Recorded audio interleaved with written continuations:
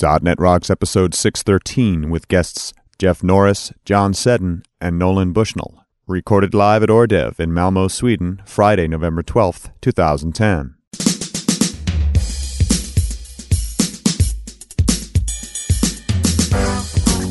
This episode is brought to you by Telerik and by Franklins.net, training developers to work smarter, and now offering video training on Silverlight 4 with Billy Hollis and SharePoint 2010 with Sahil Malik. Order online now at Franklins.net. And now here's Carl and Richard.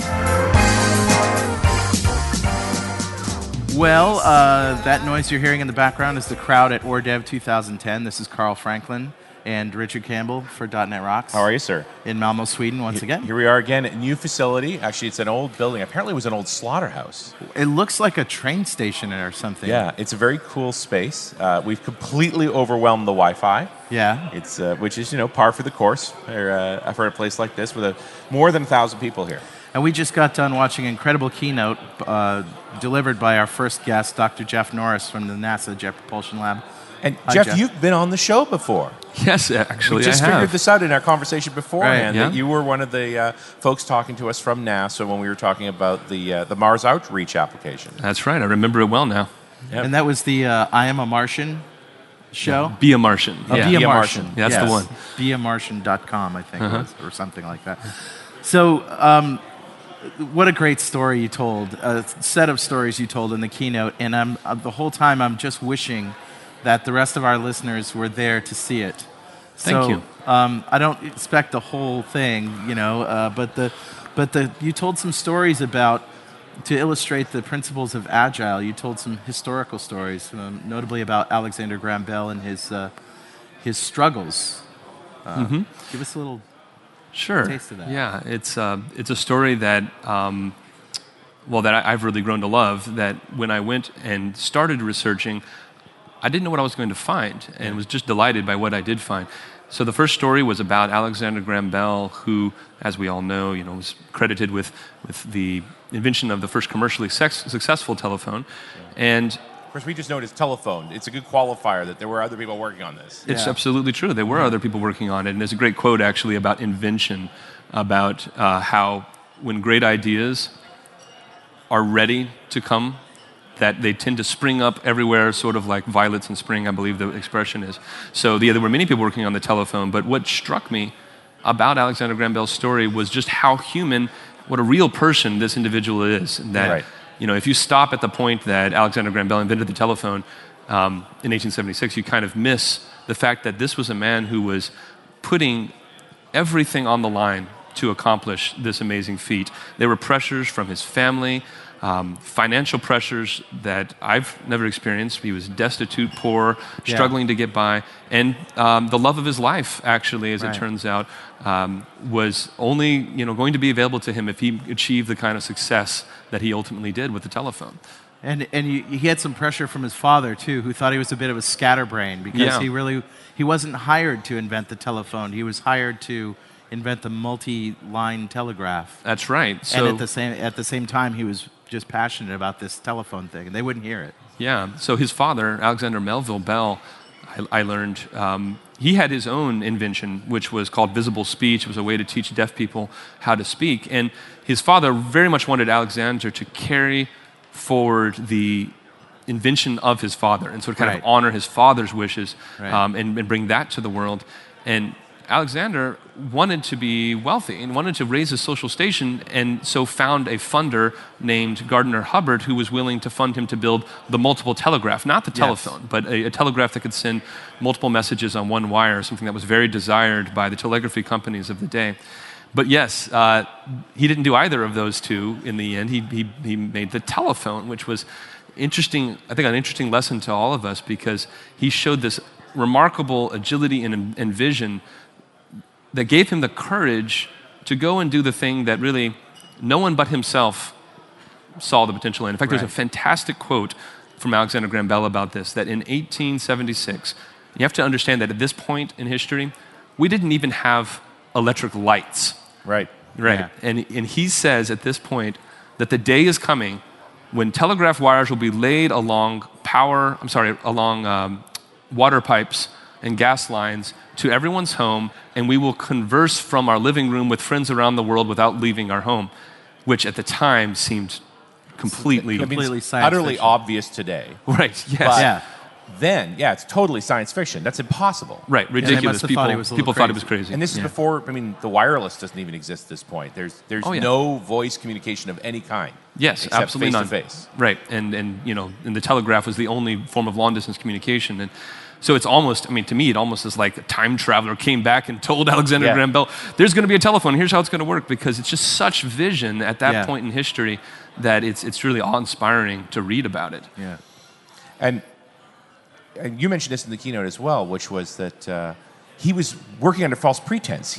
There was a book he couldn't read. It was in German. Yeah, Yeah. It's one of my favorite stories there, which is that he was passionate about experimentation. He was inventing even as a young child, but he got a hold of a book by Holtzmann, he was a German scientist who did a lot of the early experiments in electricity and sound, and it was in German, and Alexander Graham Bell could not read German at the time, but he thought he could sort of piece it out, right? And so he looked at the diagrams and said, okay, I think I know what this is saying.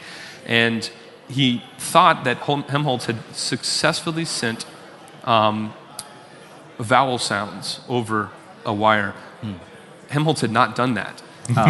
Alexander Graham Bell thought, if that's possible, then, well, maybe I could find a way to send all kinds of speech over the wire. Maybe that would be possible. So a testament to the power of belief. Yes, and so he went off and tried to reproduce an experiment, which in the end had actually not been accomplished, but in doing so, accomplished that and so much more, created the telephone. He did eventually, by the way, discover his blunder when he got a French translation of the book many years later and realized that he had been experimenting and made a lot of progress, actually, without realizing that he was the first. You also talked about risk, the vision, risk, and the third one was commitment. That's right. So the example on risk was another a really fun story for me, and it comes from the earlier days of NASA during the Apollo program and the goal to put a human on the moon in less than a decade. And it's a time, honestly, that I'm a little bit jealous of the people who worked at NASA then. Obviously, it was before my time, but what an amazing time, but probably also a bit of a scary time to try to accomplish that feat.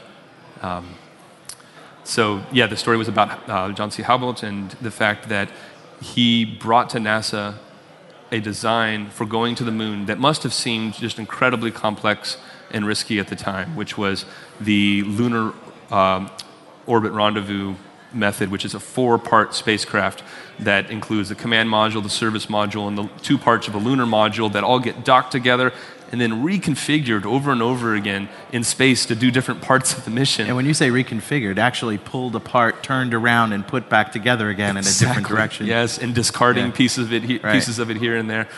But when the historians look at the Apollo mission, that what must have seemed incredibly risky and complex design is credited with making it possible for the moon mission to succeed. Yeah. And this was not a plan that Wernher von Braun originally liked, right? He was I think you used this term, but I've read it before, the Battlestar Galactica approach of a really vast spacecraft. That's right. That was all one, did everything. That's right. Yeah, there were a couple of designs. The most popular one initially was the direct ascent method, which was this giant rocket that would launch from Earth, land on the moon, launch back and land on Earth again.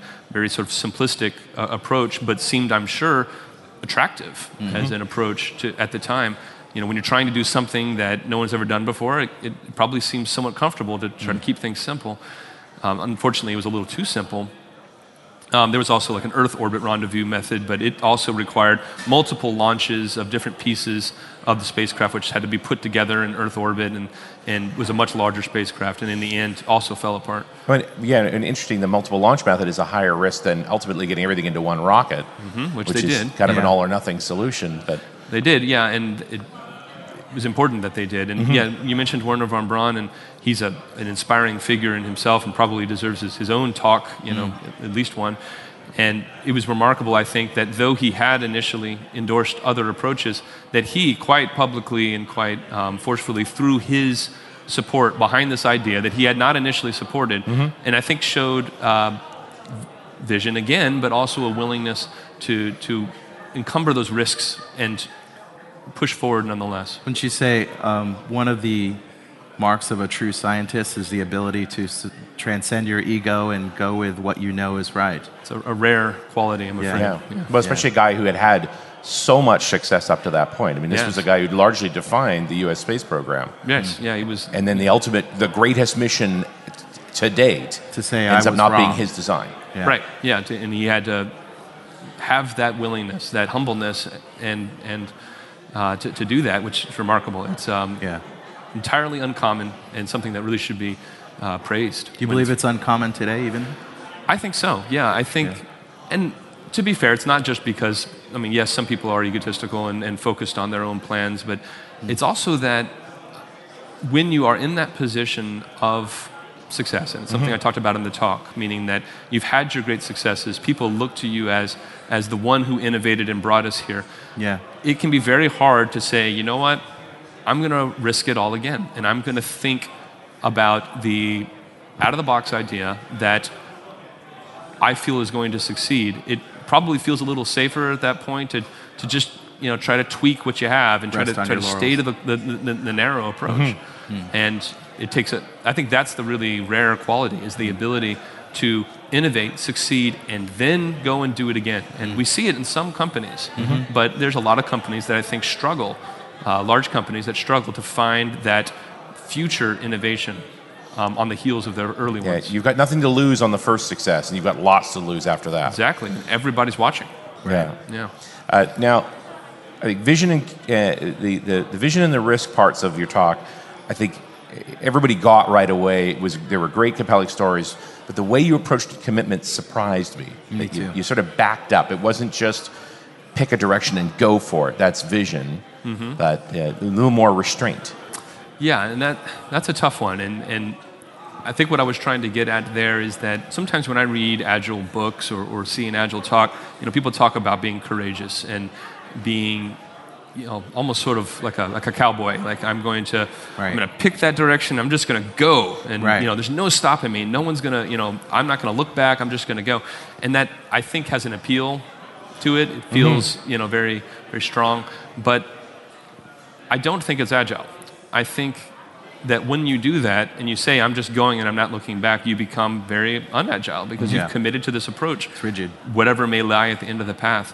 Whereas agility would be to try to hold yourself back as long as possible to reserve the critical investment that maybe your corporation has to make in this area until you can explore as many options as possible and see the one that is the right and one. You only see that by failing at the other, or seeing the failures of the other options. Right, and if you wait a little longer and sort of just go toe deep into several areas, maybe you can, instead of just pondering and looking at the doors, know for certain these 11 doors are not the right ones, and that one, maybe we're not certain about it, but it's much more likely than it was to be the right one before I searched it all. It's a process of mitigating risk. There's many times we have those choices. There are obvious stoppers once we just explore a little bit, where you go, well, it's just not going to work. We found a showstopper early on, and you could discard a bunch of these so that you're down to the unlikely few. And that's a great thing about software, I think, which is that it allows that kind of exploration, and something I'm sure your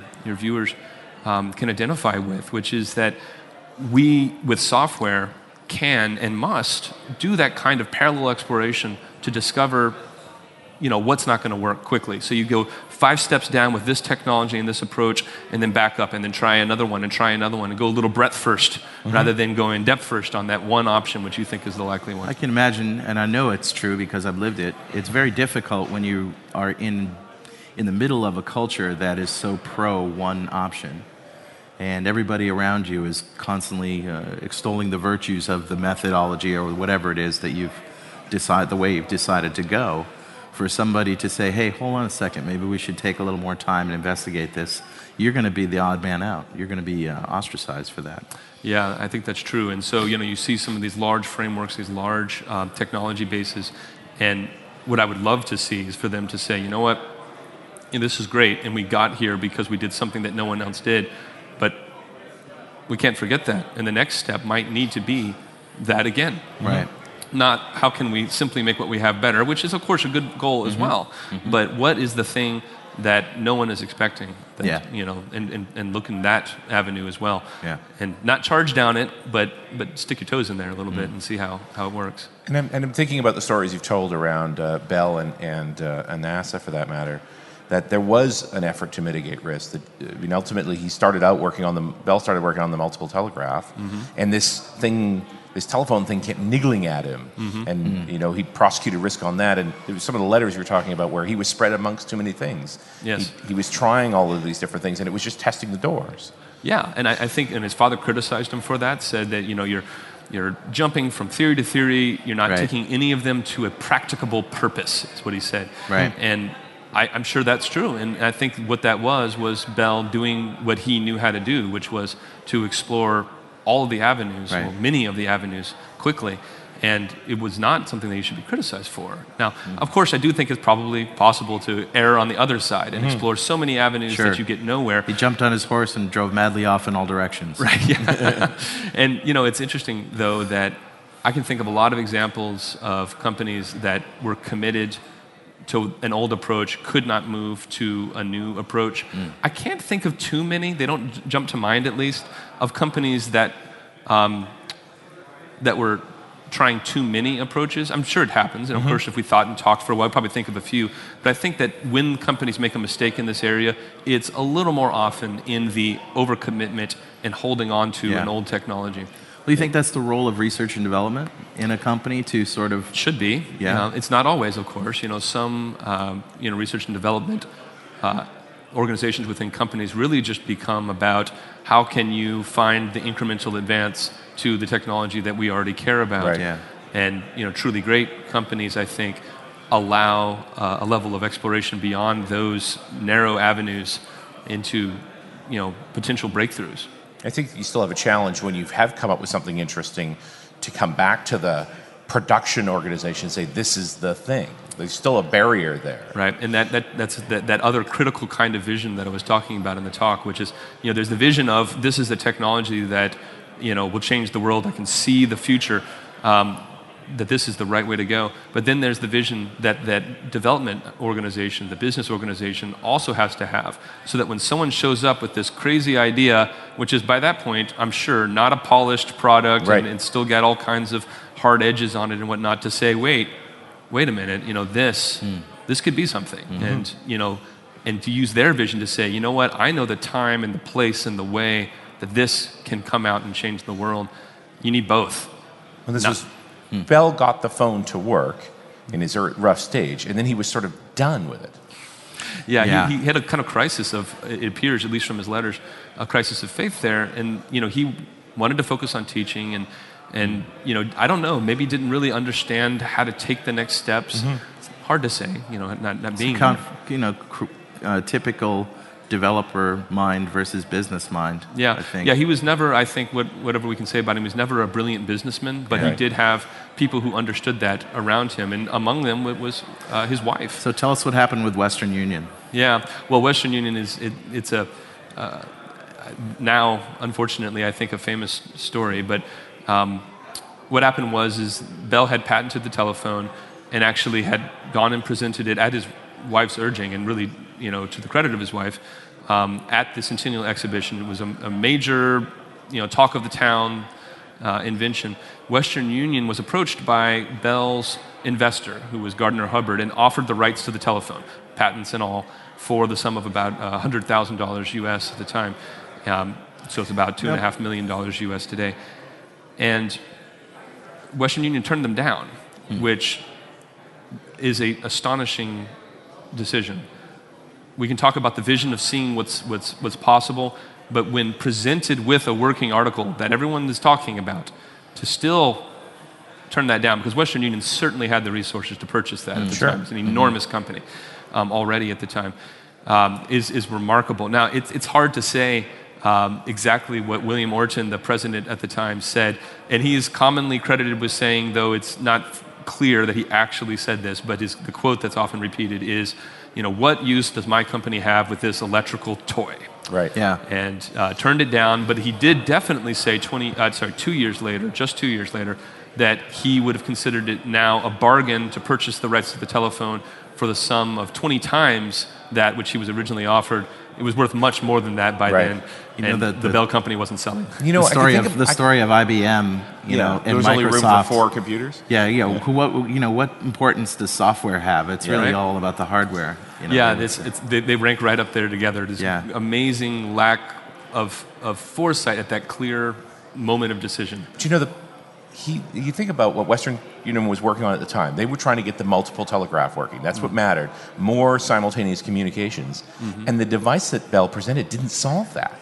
No, it didn't, right. And it was still one communication over a set of wires. You could even argue it was slower. I mean, a very fast telegraphist could send a message faster than a person would conversationally speak. But it had more appeal to the masses. Though. But the magic here was the switching solution, which came later. Yeah, it did. That's what wasn't presented was, we're going to need a switching solution, which actually, if you had the switching solution, multiple telegraph would have been solved as well. Right. That's funny. But the problem Western Union had was they were focused on the one core issue. I'm all about multiple communication. Don't tell me about different kinds of communication. Just multiple communication. And it was the obvious, next step. I have a telegraph that sends one message. What if my telegraph could send 2 messages? Right. Right. That it was not a bad idea. And of course, Western Union is still with us. It's still a successful company. It didn't ultimately have the impact that the Bell company did, which is far more dramatic, far more impressive. But ultimately, we did have multiple messages on one wire. The telephone, as well as data forms of communication, became very important. But the time and the day was definitely won by the Bell Telephone Company. That was the defining force for telecommunications for many years because of the telephone. Absolutely.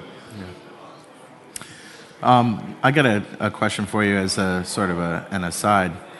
The demonstration you did, the live demonstration with the virtual reality, the augmented reality toolkit. Did you use the SLAR toolkit, the Silverlight augmented reality toolkit in your demo? I didn't, but that would have been a good choice because I tried out a lot of different technologies in the end, trying to get that to work well. Augmented reality is still kind of bleeding edge at the moment. And for the listeners here, your demonstration was speaking about the Apollo mission where you had a command module, a service module, and the 2 pieces of the lunar module, and you were able, and the Earth and the Moon, all on. Then it just slips of paper in the view of a camera, and you could move them around so they got bigger and smaller and rotate them and so forth. It was a really impressive visualization. Thank you. It was fun. I mean, it was sort of so I could sort of play Legos up there with the parts of the spacecraft because I really wanted a way to show like all the ways these things fit together, and I would like to have, but I don't have like a big Apollo model that I could plug and remove stuff. Plus, it would have been kind of hard to travel with because we're here in Sweden. Right, sure. So I thought, well, I can bring a stack of cards pretty easily. And so that's what I ended up doing. But I experimented with a lot of different technologies to try to get that to work. The Silverlight approach would have been interesting. I think a likely one to succeed because it has 3D acceleration of the graphics. Because some of the other approaches I tried, that was a stopping point for me. I had poor performance because of a lack of 3D acceleration. The technology I ultimately ended up using was it's called NIAR Toolkit, which is based on AR Toolkit. I'm not sure if SLAR Toolkit may also be based on AR. It might be. I know this about the SLAR Toolkit. It was written by René Schulte. He also wrote the 3D engine, but I'm not sure that there's acceleration in that 3D engine. That's a good question. I know there's no 3D acceleration in Silverlight. Built in, so he had to write his own my mistake. library. Okay. Well, I'm not sure. Yeah, we all could be wrong here. I could be wrong. It's an interesting question, and I think a model would not have been as visually impressive as the augmented reality was. It ended up on the projection screens well. There's a lot of articulation you could do with that. I think and you said it too yourself that, can I stand up here and talk about risk if I don't take one myself? Yeah. So. Right, yeah. And so it was a risk. I got the software working last week and actually finished major parts of it on the plane ride here. And so it was a close thing about whether it was going to work at all. It still has bugs in it. So. The graphics themselves came from your resources at NASA? Actually, those 3D models are available online. If you search online, you can find a lot of great 3D models of the Apollo spacecraft. Some of them on NASA's websites. Some of them are made by hobbyists. So those are easy to come by. That was the easy part. Getting the whole stack of rendering and tool tag tracking, that was the part that almost ruined me. I think I might have asked you this on the .NET Rock show long ago, but when you send a craft to space, what kind of telecommunication systems are you using? Are we talking 300 baud modems? Are we talking... So it'd be difficult for me to quote off the top of my head the bit rate. It's much better than a 300 baud modem, but think of it as sort of like slow DSL. But the problem is that it's only on for a short period. So, for instance, the Mars rovers, to take as an example, first of all, we rarely have the rovers communicate directly with Earth because that costs a lot of power, and there's not a lot of power on board the rover. In fact, nowadays that's almost never done. Early on in the mission, we did that just to kind of keep things simple. Most of the communication goes from the rover to an orbiter flying overhead, quite often the Mars Odyssey orbiter, and then it's relayed back to Earth. Because it has solar power, solar panels, and it has more power storage and things. It also has a lot more communication opportunities with Earth, so it's orbiting Mars. So when it comes around and we point one of our dishes there, then we can bring down the data. And so, first of all, even if you're communicating directly, there's 10 to 20 minutes of round-trip light time lag. So people complain about lag at 300 milliseconds when they're playing games. No latency until you're communicating to another planet. Sorry, you can't bypass the laws Try of physics. Try playing Halo over 10-minute lag. Anyway, so it's very painful, I would say. We can't joystick, obviously, the rovers because of that. But with the relay, it's even longer latency. So it's a lot of queuing, right? Of uploading a chunk of data, and then I can see that Odyssey can be in a position to pick up from the rovers that's not in view of Earth at all, and then it has to wait till it is in view of Earth to actually be able to download. That's quite typical. When we are able to do the straight communication, we call it bent pipe. So it's kind of a pipe that's bent through the so it goes straight from the rover to the orbiter and then immediately relayed. That's also possible. Absolutely. And next mission to Mars is launching next fall. Is that Science Laboratory? Yes, Mars Science Laboratory, it's called right now. Or Curiosity is the name that was given to it by the public. And it's an amazing rover. It's big. Yeah. I saw some models at PDC 09, and you had the original Sojourner, the little guy that was just like the size of a remote control car, and then Opportunity and Spirit. And Spirit are bigger. Yeah, kind of riding lawnmower size. Yeah, lawnmower size. And then MSL is huge. Curiosity is like truck size. Well, maybe something around between a Mini Cooper and a truck or something. Are you going to bounce it again in a big set of balloons the way you did the other ones? No, actually. I think we would have liked to land it that way. Because it works. Yeah, it worked last time. Brilliant solution, too. Yeah, the challenge is that the new rover has so many instruments in it and is so heavy that we can't land it using that method anymore. And so the landing approach that's used now is far more, I would say, exciting.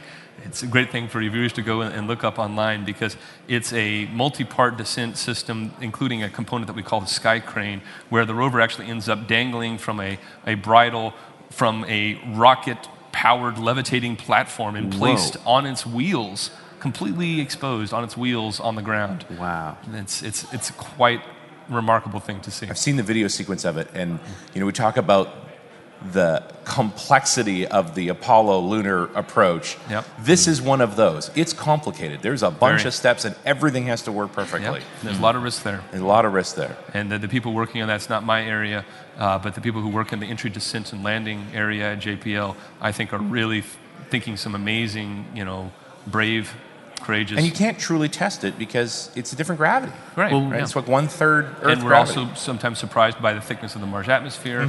Would you be able to do that if Opportunity and Spirit hadn't gone there and found the safe places to land and all that kind of stuff? Well, our Spirit and Opportunity have increased our understanding of what the surface is like dramatically, but the new rover is likely to go to a different area on Mars. You can think of what we know of Mars as being these very, very small, donuts of data on this huge planet. I mean, we've only explored just a small amount of it, and so we want to go to a new place.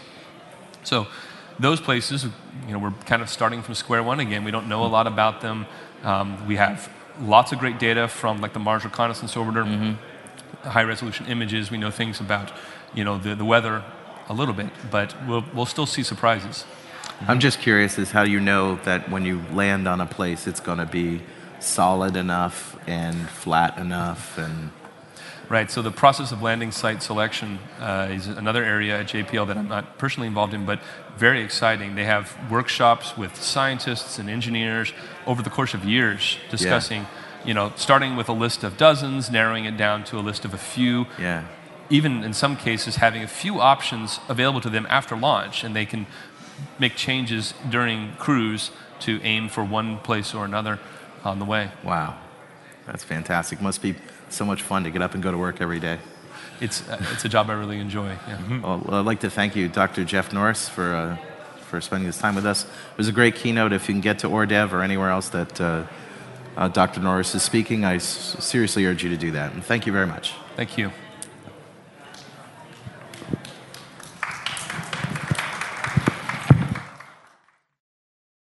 This portion of .NET Rocks is brought to you by our good friends at Telerik.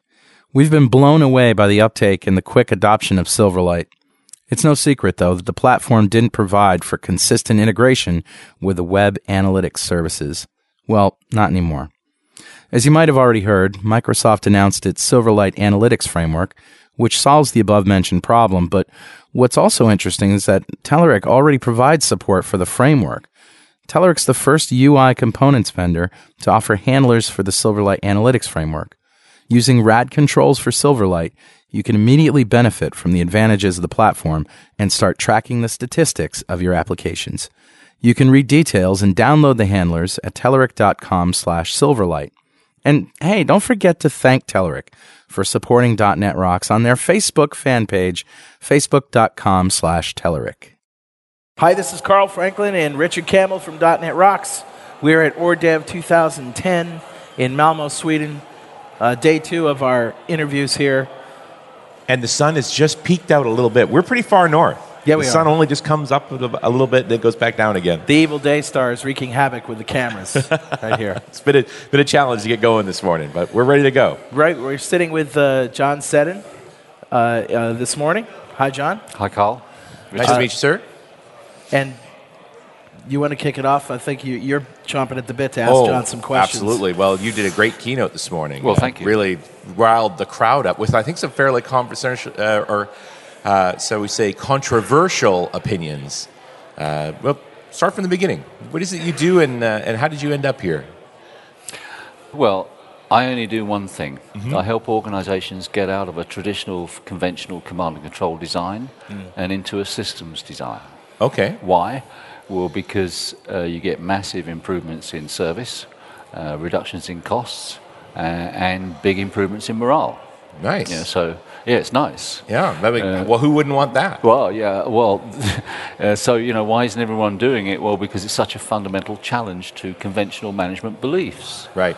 So most managers believe that people need to be managed, and they need to have targets, and we need things like service level agreements, and we need functions, and we need hierarchy, and all of that is conventional, but it's not true.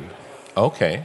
So the sort of standard, what are you going to do today? What are you going to do today? What are you going to do today? This is the way we've been talking about Scrum for a while now. So you want to build that into systems? Yeah, I mean, it was Deming who taught me that, we, mankind, invented management, so we can reinvent it. Right. Conventional management actually doesn't work very well. Yeah. Not actually all that efficient. So what's the more efficient model look like? A systems design, and I only work in service organizations, and essentially what you do, this really isn't complicated, is you design the system against demand. It's like rocket science, isn't it? Isn't it be a good idea if as a service organization we understood what our customers want from us, and we design a system to deliver it. Just deliver that. Just deliver that. That's We're how you talking improve about the service. automating business processes and taking our knowledge, putting it in the system so we don't have to think too much. No, you don't want to do that. You never want to put knowledge in computers. That's a kind of a design mistake. It's people that are good using knowledge to solve problems. Computers are good at things like doing calculations and that kind of stuff. So you mustn't use computers for things that people are good at, and you mustn't use people for things that computers are good at. Okay. So the old model of dumb down the front end, put all the brains in the computer, that's a big mistake. Yeah, sure is. Customers want people they can talk to and solve problems. Mm-hmm. Now, in solving the problems, they might have IT as part of what they have to do, but it subordinates IT. You want the IT controlled by the people, not the other way around. Right. So when we're talking about these systems, what does the typical architecture look like? Well, as I explained to the audience, in a transactional service design, you design against demand, so you understand the demands your customers are making on you, and you're building the expertise at the front end of that system to absorb that variety and solve customers' problems. In essence, that's what you're designing to do. People who have these jobs understand the problems they know how to solve and understand what they're not trained for. When they get a problem they're not trained for, they pull help. They keep the problem, pull help, and that increases their rate of learning. Okay. Maybe we need to set this in a particular scenario and show the difference in the management model. Do you have a favorite sort of business style that you describe this change in management style to? What you mean as like a case study? A case study. Well, I mean the case study I used in the keynote was one on housing repairs.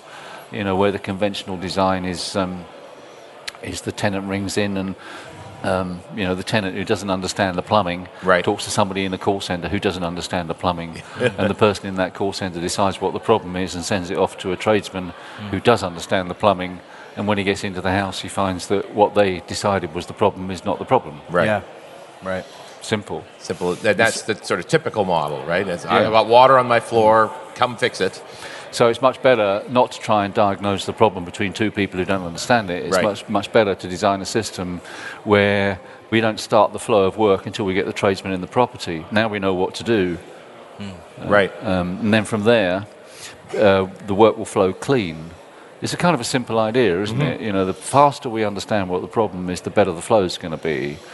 So why in service organisations do we kind of dumb down the front end, put in a series of steps to stop us really understanding the problem? It's like this with IT help desks. You know? Yeah. You ring an IT help desk and you get someone who doesn't help.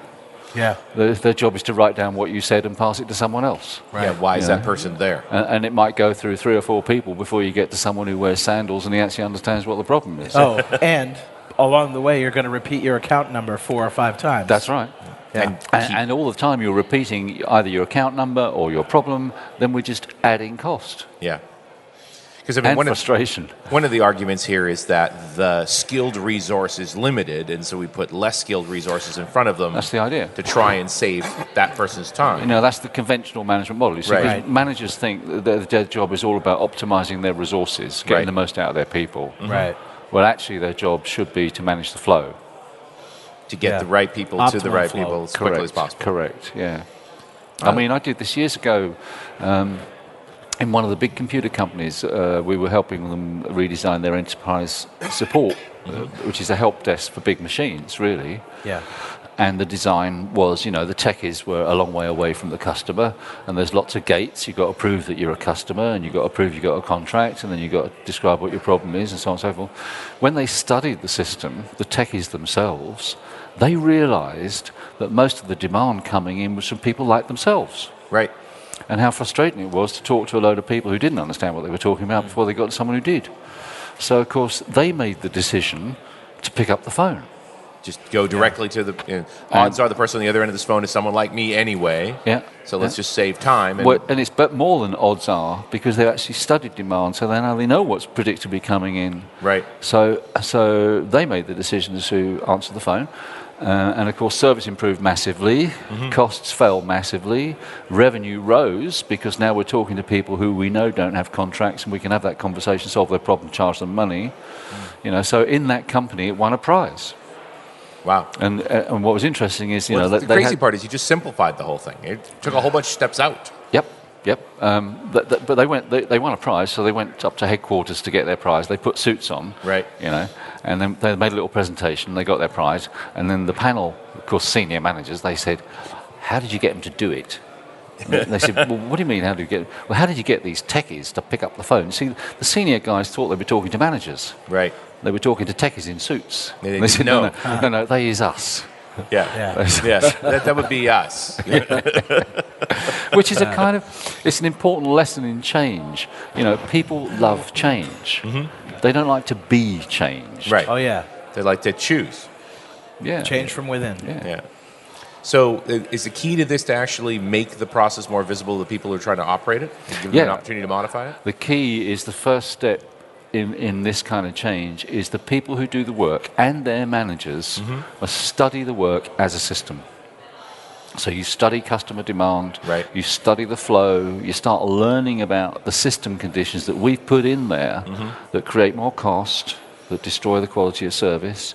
On the basis of all that knowledge that you build, now you can redesign it. Right. Because you've understood what's happening for customers and what demands there are, so now you can redesign it, confident that you'll improve, but you'll never know by how much. Until you do it. Until you do It's it. Now, that's a completely spooky thing, because most people say, well, you can't make a change without a plan. You can't make a change without a deliverable and cost-benefit analysis. That's all bullshit. Right. Have you ever seen a 5-year plan that says we're going to get worse? Yeah. You understand? So don't bother with planning. The only plan is get knowledge. Once you've got knowledge, now you redesign it. Well, and the new design is obvious based on learning what's actually going on. That's correct. It's not obvious at the start, but once you've got all the knowledge, it becomes obvious. When you do a system analysis, do you like to just sit down in the office with a cup of coffee and just watch people and the way they interact first, or do you like to just dive in and learn about the system? You must study the work. Yeah. So you don't ask people what they do. Yeah, you watch them. So if we're dealing with a help desk, you actually listen to the demand, Yeah. and then you follow that demand through the system to see how we deal with it. Yeah. And when you've done one, you do another one, and then you do another one, because what you're looking for is what is the pattern. Right. What do we typically do? It sounds like you do need to do, like in the tech support case, evaluating how knowledgeable the customer is challenging too. I mean, I think you need some kind of data collecting mechanism around that to actually make that kind of assessment. Yeah, well, not really, because if you've got the right expertise talking to the customer, you can make that judgment very quickly. Yeah. Yeah, a technical person is able to identify another technical person. That's right. In just a few sentences. Yeah, and a technical person is also able to understand people who are completely non-technical, like me. Pretty quickly find out, okay. Yeah. So you have something to say about methodologies that are being used by development shops and analysis firms in your keynote, for example? Well, what I was teaching today in the keynote is that this is not an IT problem, it's a management problem. Yeah. So if we're going to change an organization and we're going to make IT part of that change, then the 3 steps are, you just put the IT on one side. Yeah. You assume your current problems are not your problems. Step 1, study the system, get knowledge. Step 2, redesign it without touching the IT. Right. Having improved it, now pull the IT into the new design. The good news is you get much more from it and you spend less on it. This whole thing seems so simple. Why aren't we just doing this? Well, because we're schooled in the other way of thinking. Right. Yeah. We're schooled in conventional, hierarchical, Well, it seems like most designs are made before you have customers and data to collect on. And then they become embedded. Like they must be this way. People talk about, we have to do an as-is and a to-be. Right. Well, the as-is is never as it really is, and the to-be is just a dream. Right. That you never go to. Yeah. But you can spend a lot of money mucking around trying to get there. Right. Sure. Yeah. So it's just simplify. Usually to tell you something you already know. It teaches you that, change is an emergent property.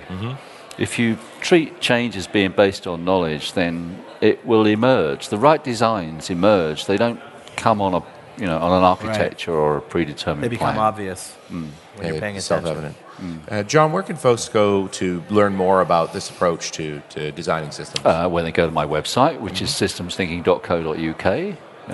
They can read my books. They'll find on the website tons of articles, because my website is not about selling what we do. My website is about getting people curious in better ideas. Okay. So there's a lot of stuff to download, read, videos to watch, all that kind of stuff. Excellent. John, thank you very much for talking to us today. It's my pleasure, Carl. Okay. Richard, good to meet you both. Thank you. You too. Ta-da. This is Richard Campbell from .NET Rocks here on the final day of Oredev 2010, and I am the most fortunate person in the world at this moment because I get to interview one of my heroes, Nolan Bushnell. Nolan, it's so nice to meet you in person. My pleasure. I've followed your career for a long time. I am a programmer starting back in the 70s, so very familiar with Atari and heck, even Chuck E. Cheese.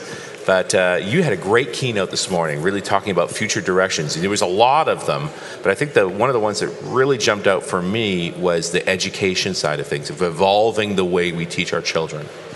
Well, the teacher-student relationship has always been such a special one, if it's good. Yes. And one of the things that's happening today is kids, first of all, the brain is very plastic. And we learn different ways based on what we do. And we adapt so that we're optimized to certain structures. And right now, because of video games, guilty as charged. Yes. The brain plasticity leads to a interactive kind of query, discussion, exploration mindset instead of a sit still and absorb mindset. Yeah, playing video games, you're always trying to discover the next level, the way things go. Just that mindset is very normal for the generation of kids that are around today, and even my generation. But what it does is it totally ruins kids' ability to sit still and absorb from a teacher who's droning on. Well, it seems so archaic. It's totally archaic.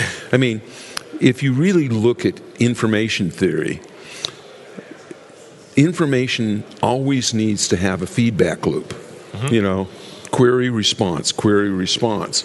There isn't really that in a class of 35 kids and one teacher. Well, it's a very slow cycle. It's once a week all the children get tested, and they get their feedback the following week. And that's totally wrong. Too slow. It's not just too slow. It's a situation where each child is being taught at one rate. Right. When every child has a different rate of absorption. I say half the class is lost, the other half of the class are bored. Right. And so by changing that metric around to one of teacher as provider of information to teacher as mentor. So imagine a bunch of kids all having a computer, all with a video conference setup, a webcam. And the teacher is monitoring the whole class, and they can see, based on some recursive software modules, that the kid is struggling. Right. They can intervene. Conversely, a kid can ask for help. Yeah, they can see how they're progressing. Right. Do you think the classroom then is essentially dead? Yeah. Doesn't everyone just work from home then? No. No, you want to have a collective. You do want to bring learners together. Absolutely. Okay. Because there is, when you're not in this classroom kind of curriculum absorption mode, you really want to have collaborative learning. And you want to learn skills such as movie making and some of the things that are much more relevant. I mean, today, why isn't every high school doing a South Park episode? I actually see I still have a daughter in high school, I have one in university, and they make video projects for their classes, and they put them on YouTube. Exactly. And that's good stuff. Yeah, it's their favorite part of their curriculum. Yeah. Why not in economics have everybody require to graduate to sell products on eBay? Sure. Actually make a transaction, whatever it may be. Make a transaction. Write ad copy. Change the ad copy and see if it gets more fish to buy. Makes it different. Yeah.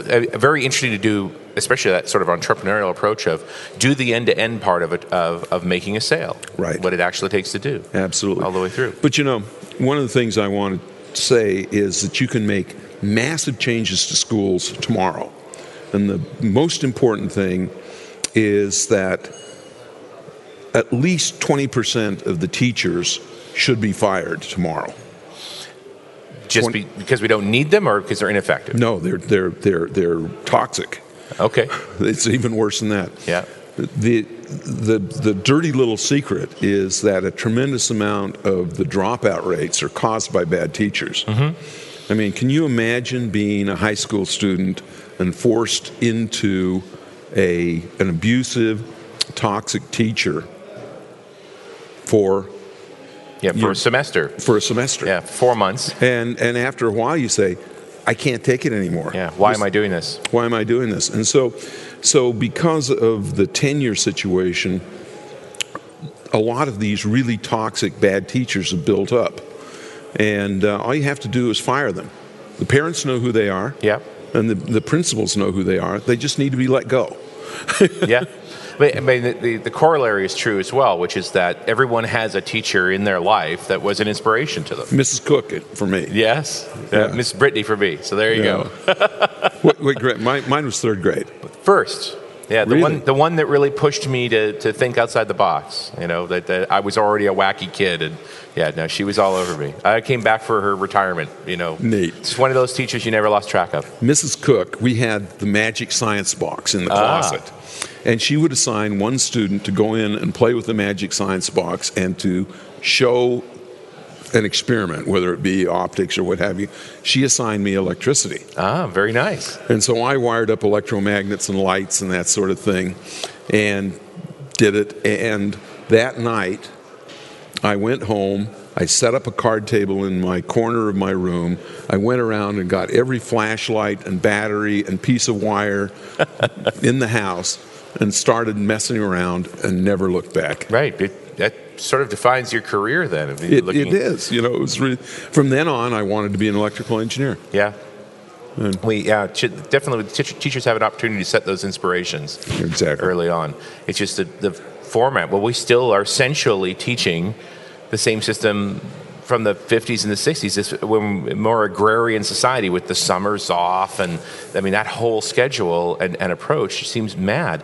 I convinced my daughters to do summer school, not because I always wanted them to get ahead, but that as long as they were thinking about learning, they lost so much less when they came back to school in September. Yeah. It terrifies me how much knowledge can be lost over 2 months of not learning.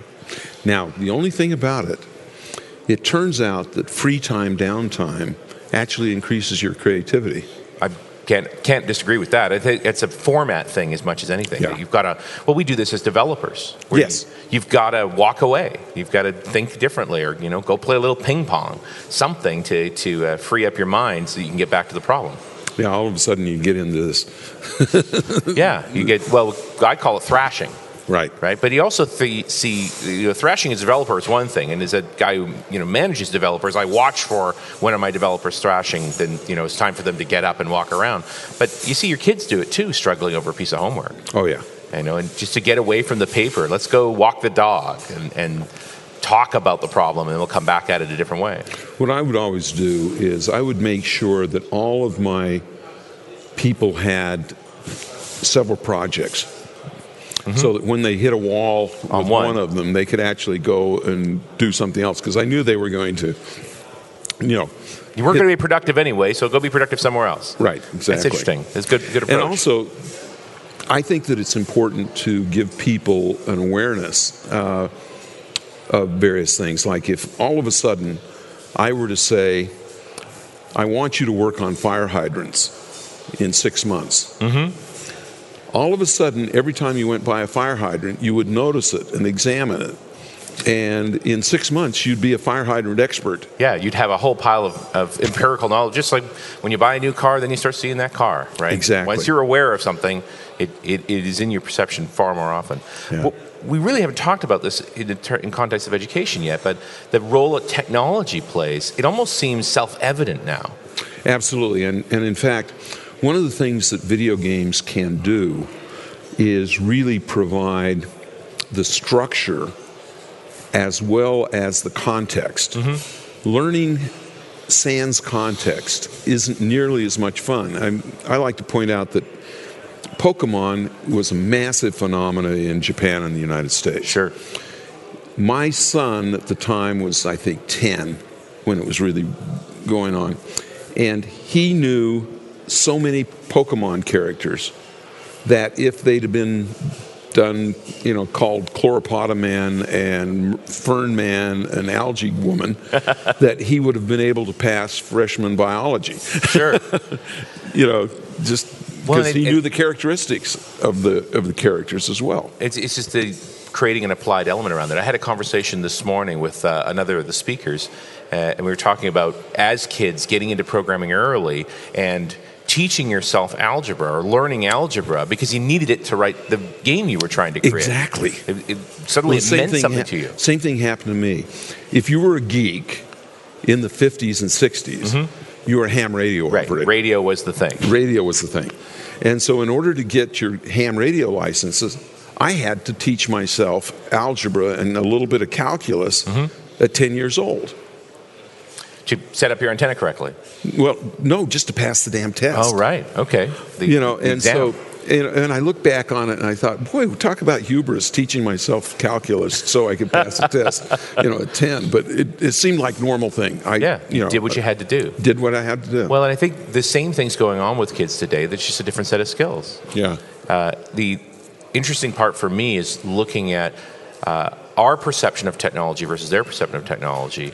Because we're immigrants. We remember a time before computers and the internet, and they really don't remember. Right. They know no time. And so, in some ways, we're more passionate about it than they are. Yes. Because we remember what it was like without it. We were immigrants, yes. Yeah. That's a good metaphor. And they are less, they take it for granted. They've always had it. It's not a big deal. And, you mentioned privacy in part of your keynote. And saying, you got to get over the fact that most of our privacy is gone with this technology. But it's only us old folks that need to get over it. The kids are already over it. Yeah, they don't care. That's long gone. Doesn't mean a thing to them. And that's the difference between an immigrant and a in fact, native. My son friended me on Facebook. And I am shocked by what he thinks is okay to put on his Facebook page. Actually frightened is a better metaphor. Well, and I'm hiring developers, 20-something developers, and it's like if you want to employ one of them, you basically have to embrace the fact that there's some stuff on their Facebook page that you would never, ever put on your Facebook page. Yeah. Or you're simply not going to hire any of them. Right. That's just the reality of what we're being forced into accepting a level of privacy as employers just because we need those people. And I'm just really glad that my daughters are all older now. It is kind of terrifying, actually. Yeah. So far, I've got 2 daughters. So far, so good. With any luck, they'll get through this Facebook phase without a whole lot of trouble. Yeah. Well, I have 5 sons and 3 daughters. I've got a big family. No kidding. And, they're all so delightful. And we're all friends, and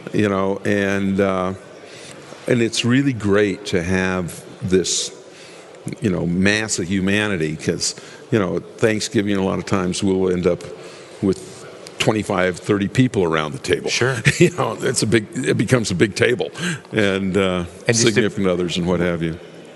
Is there ever been a better time to be alive? Just the ability to connect with folks, the level of technology we've got that facilitates all these things. You said it in your keynote. We're living in the science fiction dream. Absolutely, we are living in science fiction. I was able, my ability to book my reservation on the train back tomorrow for the flight while other things are going on. Like it's so easy now. Right. A lot of that stuff. And it will get easier. I mean, I can't envision a life without iPhone anymore. Right. Because,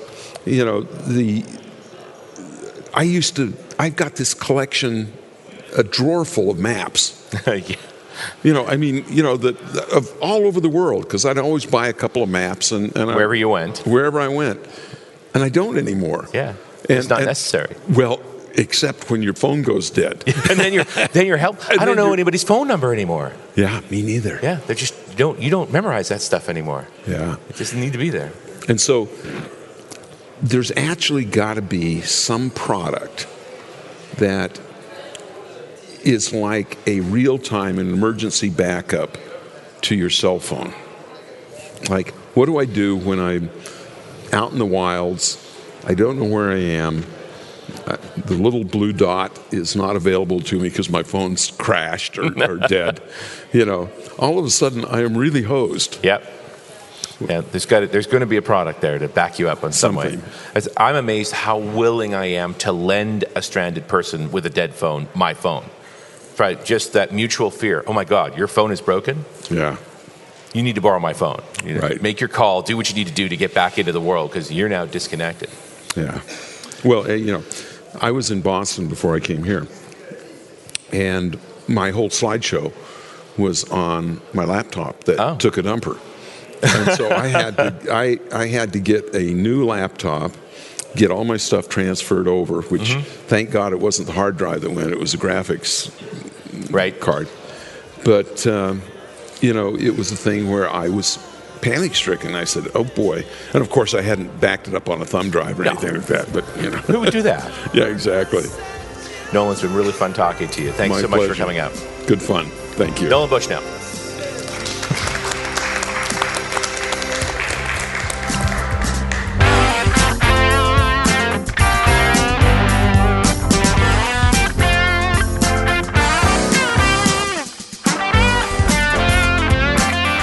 .NET Rocks is recorded and produced by PWOP Productions, providing professional audio mastering, video, post-production, and podcasting services. Online at www.pwop.com. .NET Rocks is a production of Franklin's Net, training developers to work smarter and offering custom on-site classes in Microsoft development technology with expert developers. Online at www.franklins.net. For more .NET Rocks episodes and to subscribe to the podcast feeds, go to our website at www.dotnetrocks.com.